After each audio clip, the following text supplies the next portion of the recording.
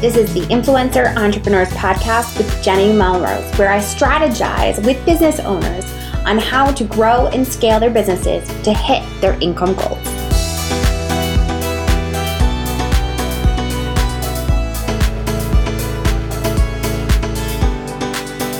This is episode 346 of the Influencer Entrepreneurs Podcast with Jenny Melrose.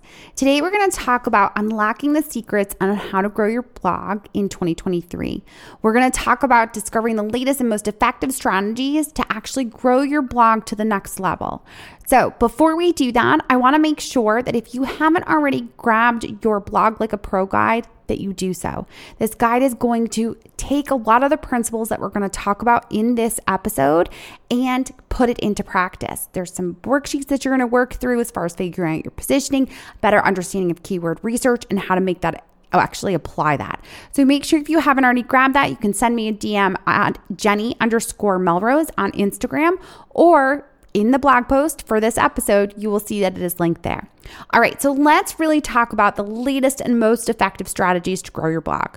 The first piece, of course, to unlocking the secrets is that when we are looking at how to grow and increase our blog's traffic. Now, when we're looking to do this, the first place we have to start is keyword research. I hear a lot of people, and I also made this mistake myself, trying to work backwards, where instead they're creating the content and then trying to put keyword research in and implement these keywords within the content that's already written.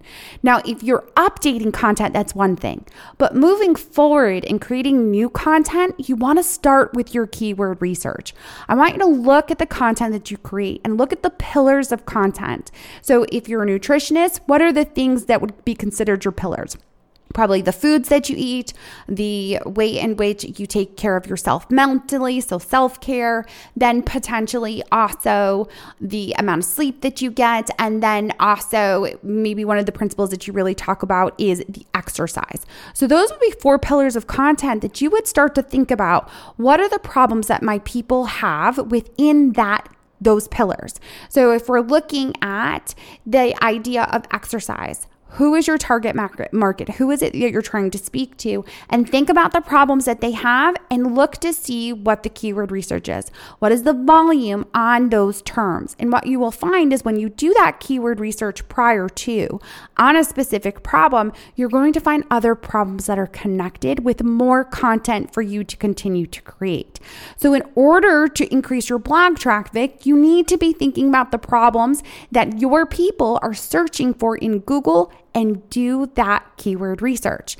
Now, if you already have content created and we want to be able to increase our search engine ranking with the content that we already have, you want to take a look at Google Search Console, see what terms you are already ranking for which posts, and see if you can't improve them.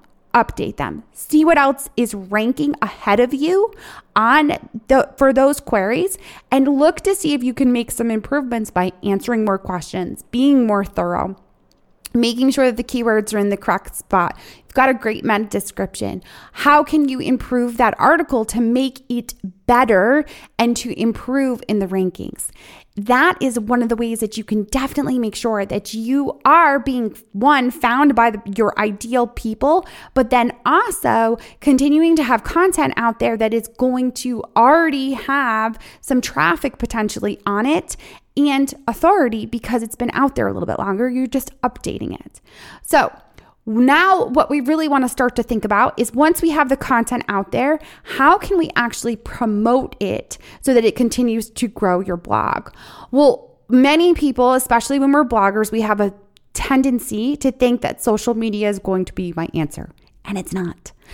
I want you to actually start with the idea of growing your email list, because when you grow your list with the proper audience by giving them something in exchange for their email address, and then you email them when you have new content to continue to engage them, that is how you will increase your readership and have return readers coming back to you.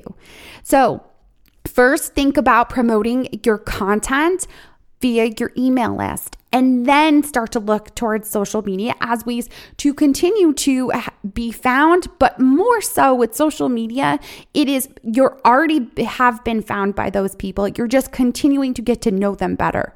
I would still recommend Pinterest for potential new traffic because it obviously is a search engine. You can use keywords there and people are searching for specific things there. And then also when it comes to social media, as far as Instagram and Facebook and TikTok, still thinking about those keywords because at some point they could shift the algorithm to be more keyword heavy. We have noticed that with Instagram as of late. You also, with those social media platforms, want to keep in mind, is your audience there? So when I tell you to put your content out, to promote it so that it can be found by people, is your ideal target audience actually on those platforms? It's because you don't need to be everywhere. You need to be where your people are, where your target audience is.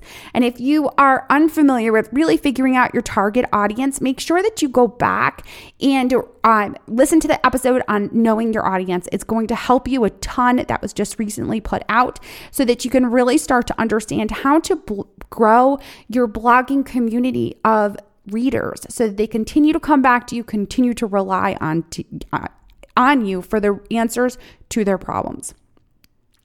When you're looking at the types of content to actually create, you want to start really, again, go to those pillars. Think about the key pillars of content that you are going to create, that you're going to want to be known for. Do the keyword research. Make sure that your people are getting their problems answered. Because if you're only putting up content and you're putting up willy-nilly, just kind of throwing spaghetti up against the wall, they are not going to understand what you are known for, what problem you can actually solve for them. And then when we are looking at social media, I really want to emphasize the fact that with social media, the first thing that you have to think about is my audience here? Are they on this actual platform? And then deciding if it is best for the type of content that you create. Yes, you may have an audience that's on TikTok, but are they going to TikTok to learn how to become better in the kitchen? Or are they going to TikTok to be amused, to watch people dance and do cat memes and whatever else potentially could be found over there? Really thinking about not only is your audience there, but are they consuming your content there? Because if they're not, that would be a place that I would not recommend necessarily to spend your time. I would recommend get on a platform that is going to make sure that it is going to grow your readership, your email list, your blog traffic, because those are the things that you own. You do not own these social media platforms. So you have to always be keeping that in mind as you continue to try to build that community around your blog. You can use social media to really continue to have that engagement with your audience. But again, it's not going to be the sole purpose of finding new people.